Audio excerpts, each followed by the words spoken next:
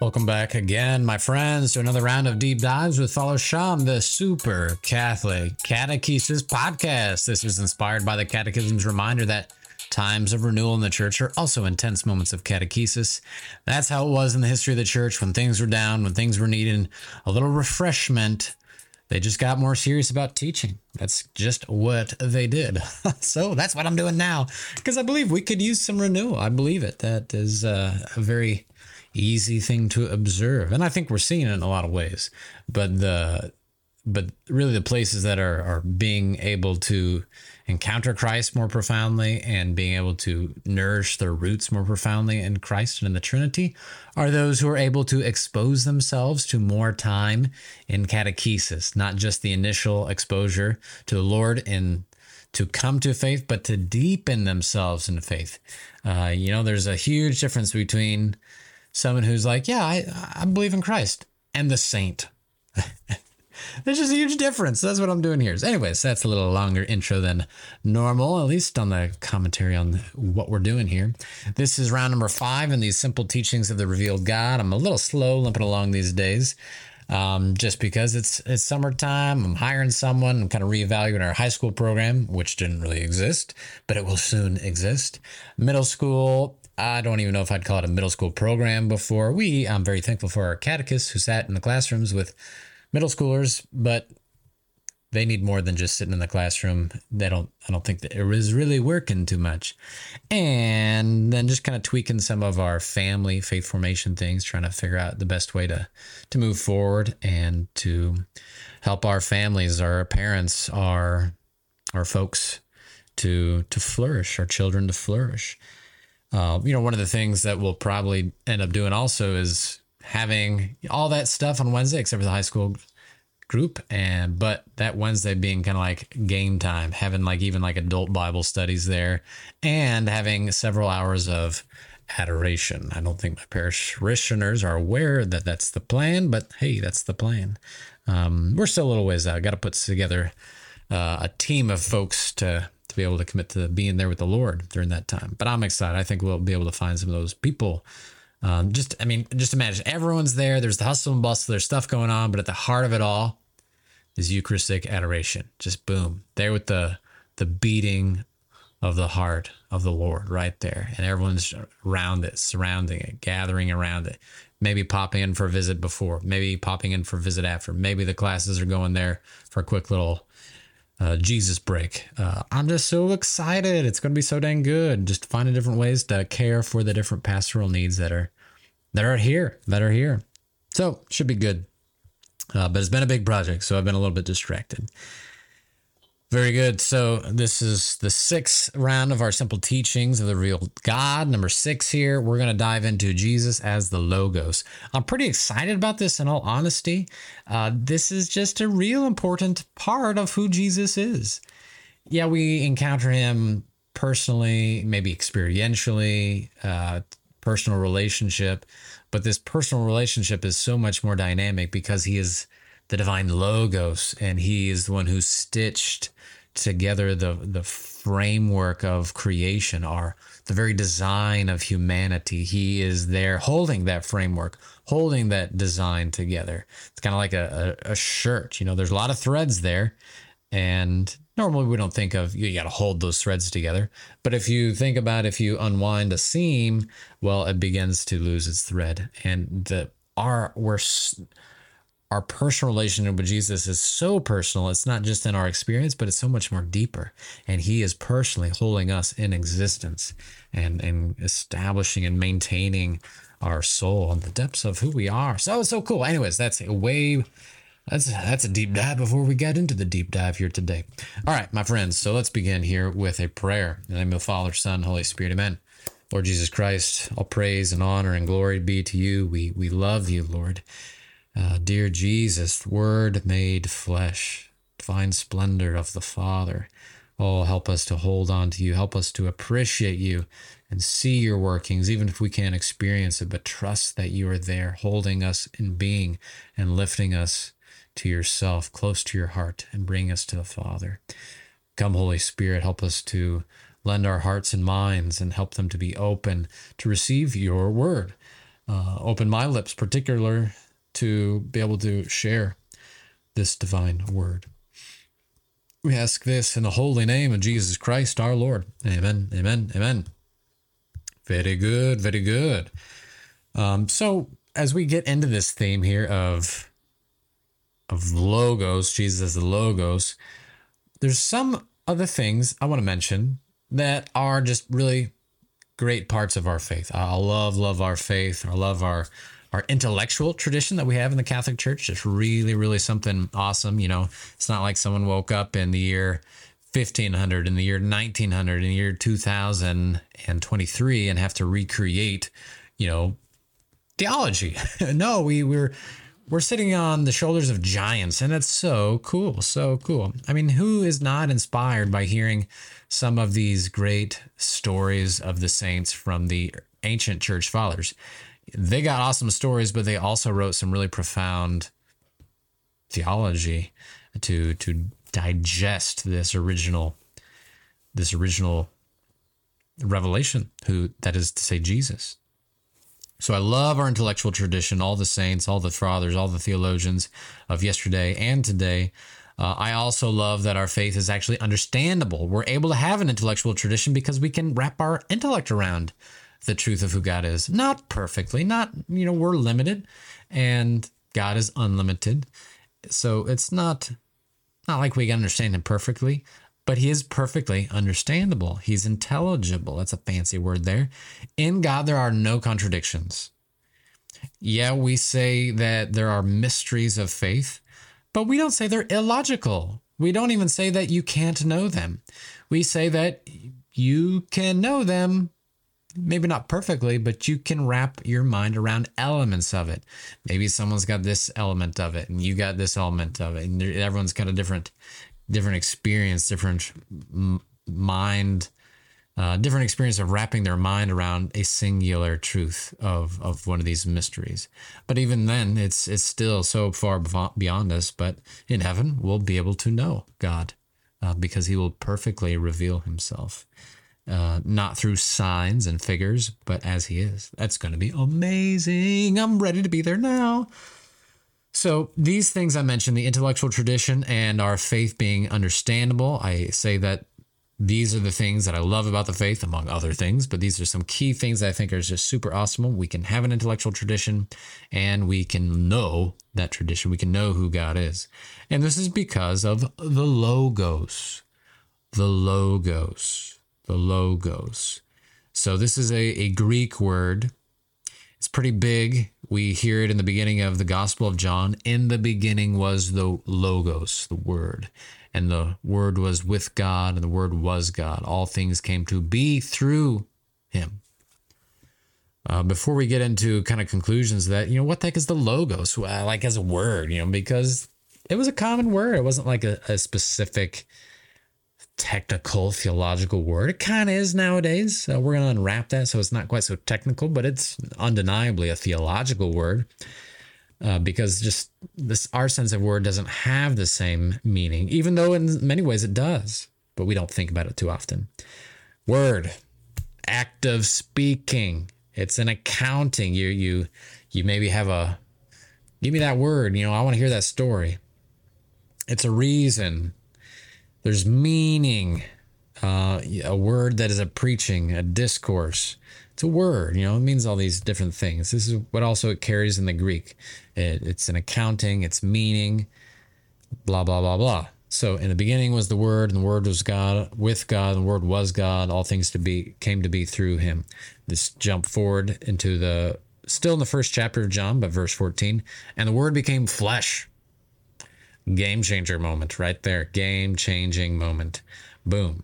Now, in the Gospel of John, this didn't come out of nowhere. It did not come out of nowhere. There's a Hebrew Jewish tradition. They also had an intellectual tradition that is significant. And Jesus fulfills that. He fulfills that. So let's not ignore that. And I really want to highlight two elements of this. So the first part is, let's say the Greek word for word is logos, and the Hebrew word is dabar. Dabar. A little Hebrew there for you, for all you linguists out there. I don't know if there are any, but Dabar is often associated, it brings, well, the Hebrew people, they use it in just an average way. It's a very common word, he spoke a word to him. But it also has a more of a relational side. I give you my word. So we have it in English as well, but that really comes through in the Hebrew. I give you my word. It's a sense of trust. There's a promise. It's fidelity. There's commitment there. So it's a real relational element. It's dynamic. It's an active communication of God's purpose and plan.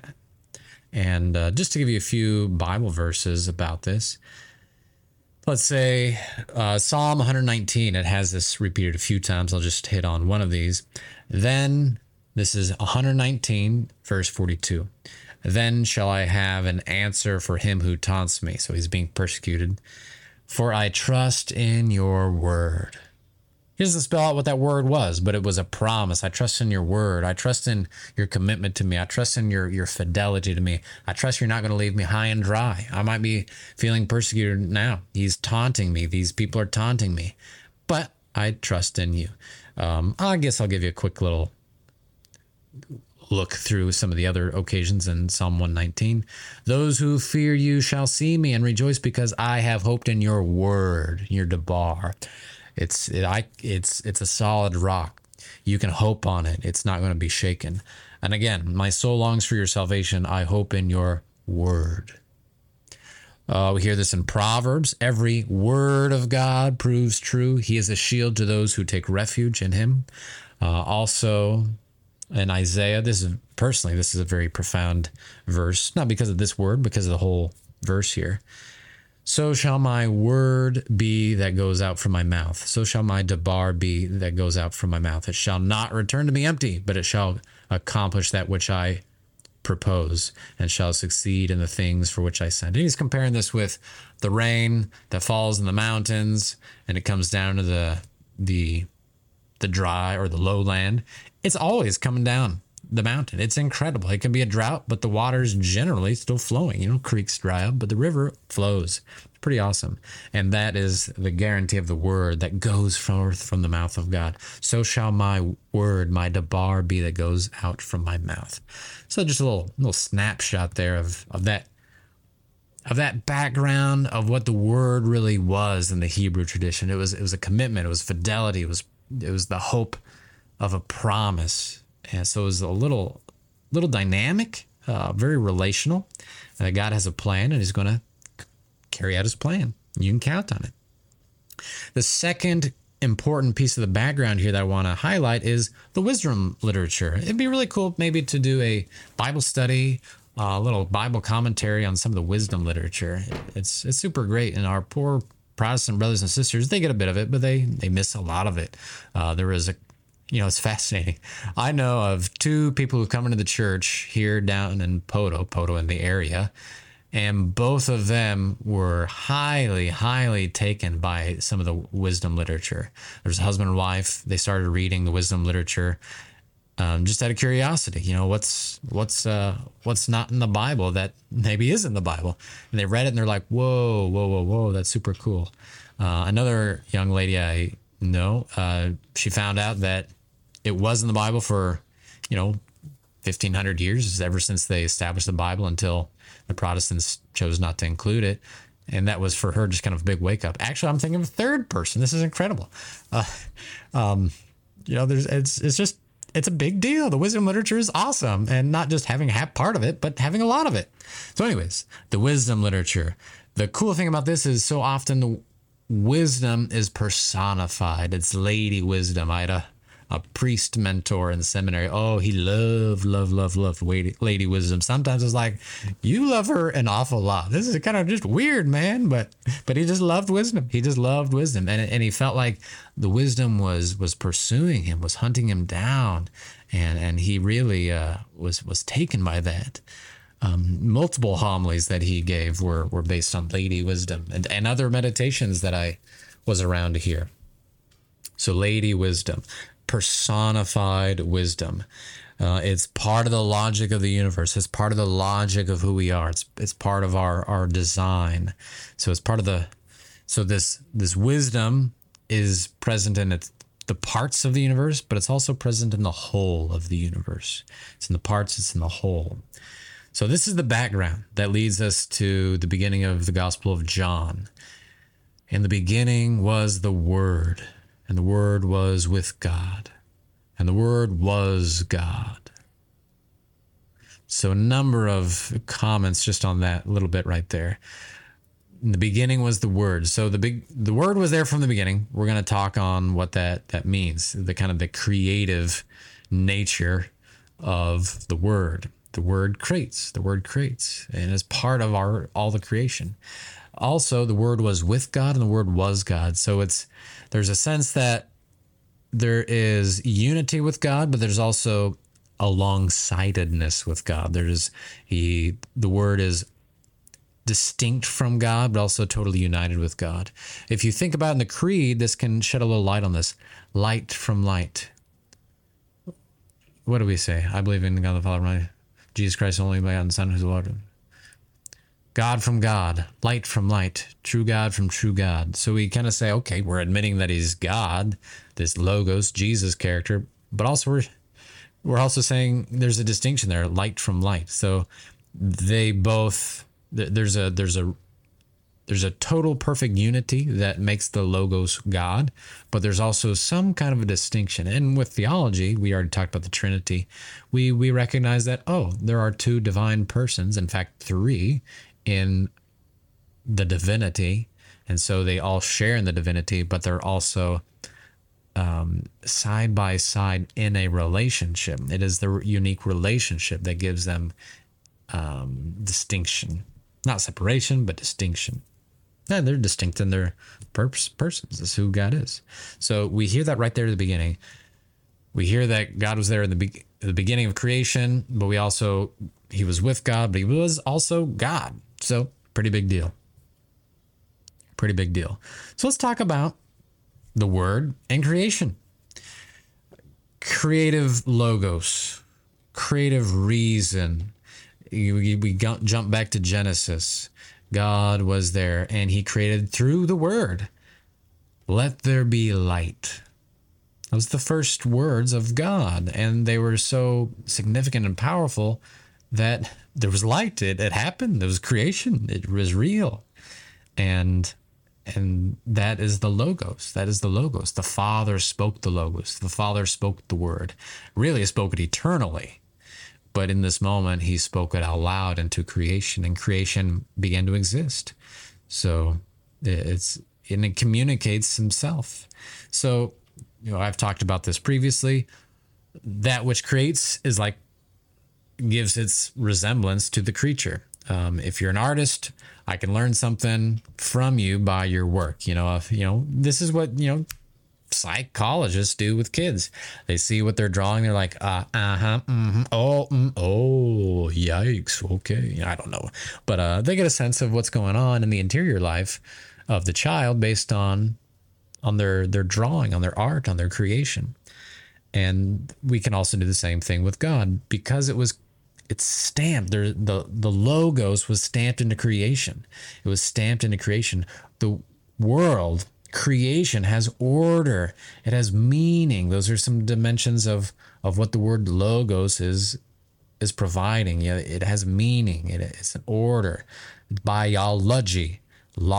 Bio, the first part is life, and then logi comes from Logos. So it's like the order of life, and we can discern that. It's the meaning of life, but the order of life. All these different ologies that we have. Geology is the study of the earth. It's the ordering of the earth, etc. And so at the beginning, God spoke, but we hear this also with the Hebraic tradition, that there is a real personal commitment. It's trustworthy. In the beginning, God spoke the word in time, and there was creation, but it's almost like, because of what the word debar means, and certainly Logos brings that connotation to the New Testament, it would mean that God spoke. In the beginning was God's commitment. In the beginning was God's promise of fidelity, something that is truly worth hoping in. God didn't create it and abandon the world. No, God created it and is walking with the world. Beautiful, beautiful. So the Word is eternal. The Word is eternal. He was with God. He was God. It's fascinating. So before creation, he was unknown because there's no one else to know him besides Father and the Holy Spirit. With creation, he is partially known and partially unknown. Partially known and partially unknown. He's partially known because creation had a certain sense to it. It was people recognized there was something profound going on in the creation. And not having the fullness of this, they messed up. They erred, and they thought that they needed to worship the tree, the sky, the sun, the stars, the moon, the water, all these different things. So they got mixed up as they were discerning the significance, the meaning, the power that was in creation, the imprint of the logos that's in creation, but not having the full package in their brain, they missed the boat. And so he is partially known and he's partially hidden. The partially hidden part actually concluded. There was a time period where he was very unknown, but he revealed himself. The Word became flesh. This is so cool. So this is big transition point in the history of all of everything in creation, that the Creator decides to step into his creation through the Word in which he made the universe. The church fathers, I can't find exactly who said this, but someone said, God made his word short. He abbreviated it. Which is kind of cool. I've even heard that I think that's a translation from the Greek version of the Old Testament, from the Greek translation of the Old Testament. God made his word short. He abbreviated it. I checked the Hebrew and I was like, yeah, it's not really there. I don't quite get it. But it had some kind of parallels found in Isaiah. So God made his word short. He abbreviated. He spoke it into a little package here. He took the eternal reality of the Logos and he wrapped it up into a little abbreviation of the humanity of Jesus Christ. And the Word was made flesh. John talks about this in his first letter as well, but fleshes this out more because in the gospel, he says, and the Word was made flesh and dwelt among us. And then he kind of spells out what it looked like, but he doesn't really highlight just the physicality of this. But he does later on in his letter. He says, what was from the beginning, what we have heard, what we have seen with our eyes, what we have looked upon and touched with our hands, concerns the Logos of life, the Word of life. For the life was made visible. We have seen it and testified to it and proclaim it to you. I just love that. I love the first letter of John. And it's probably my favorite, if I'm honest. There's some confusing parts I don't really understand, but it's super cool. There's some great elements of it. So the inaccessible, even though partially known, but very partially known, the inaccessible made himself accessible. Meaning has become flesh. God's commitment to humanity has become flesh. The Word that was uttered from all eternity, the Word that brought forth creation, is now bringing forth a recreation by entering into the world that he created. So when the Word was first spoken in time, we had creation. When he spoke in time, there's recreation, salvation, restoration. Isn't that beautiful? Creation was fooled by a recreation, a renewal of that original creation that had fallen. The Father spoke his Son eternally. And not even merely eternally, now it's even temporally, in time, humanly. It's just crazy. It's hard to understand. I don't get it. But this is something that we believe. It's impossible to understand on one hand, but yet we totally easily understand it. Jesus has an eternal side to him, and when he took on flesh, he accepts a historical side to himself, and that's super cool. And it's the same Logos that has the eternal side and the temporal human side. Super cool. And it's spoken to us. The Word is spoken to us. Here I am, he says. Here I am. I love it. So we got some different things that I'll kind of summarize here. I got 6 points here. The first is the most practical. The practically speaking is what Jesus does. It's who he is. He's the Word. And that Word was addressed to us. To us. So if the Father speaks his word to us, that means that we, in the very essence of our being, are hearers of the word. Hearers of the word. St. Paul says faith comes from hearing. So often we need to have that voice spoken to us. I am yours, you are mine. I love you. I have a plan for your life. Whatever it is, I forgive you. We have to have those words spoken to us. We have to hear that. Why? Because we are in our essence, hearers of the word. And why are we hearers of the word? Because the word was spoken to us, and we have to be hearers. Otherwise, we will not be able to engage with that meaning and be without that meaning forever. Let's not let that happen. So there's the creative word who recreates us. We are hearers, listeners of that word. So spend some time every day in scripture. Don't just talk with God. Let God talk with you. Hear those words. Meditate on those words. Chew on those words. This is super practical here. The word became flesh. So listen to the word made flesh. Don't let that word flow over you. The second is similar. We are created wisely. We are created with this reason, with this logos, with this ordering. But we have a rational ordering. And following that order is going to lead to the conclusion of that order, because our different elements of our being have a certain focus. They're ordered towards something. And if we follow that order, we will arrive at something. We will arrive at fulfillment. We will arrive at flourishing. We will arrive at happiness.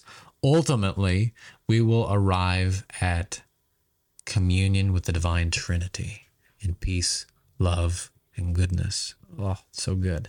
So following this ordering, it actually is a science, and it's called ethics, morality. Kind of connecting with this is the 10 Commandments. A lot of times they were called the 10 Logos, the Decalogue. I don't know if you ever heard of the 10 Commandments called the Decalogue, but it's deca is the Greek word for 10. Log is short for logos. So these are 10 keys for ordering our life towards human flourishing. 10 keys for ordering society for flourishing. And obviously our lives are wounded, beat up, bruised. We need forgiveness. And so none of this is possible without Jesus, the Logos, who fulfills the 10 little words, the 10 moral words, the 10 Logos. Logoi. Thirdly, the meaning of the universe is Jesus Christ. He is meaning itself. I want to talk about the story of St. Justin Martyr. From the early church, he's writing in the 2nd century, in the 100s, if I'm not mistaken. It's been a while since I looked at that, but I think that's correct. And he goes on to be one of the great apologists, defenders of the faith in the early church there. However, first, he had to come on his own journey. He had to go along on his own journey. And that journey began with a good education. He studied philosophy, and he had this deep hunger for meaning. What was really true? What had sense to it? And he was going around talking. Well, he's like, this philosophy prioritized pleasure. That's not right. Pleasure's good. They're on to something, but they're missing an awful lot too. This group over here is highlighting, another dimension. This group over here is hiding another dimension of the truth, but they're just partial truths, and he's looking for the whole thing.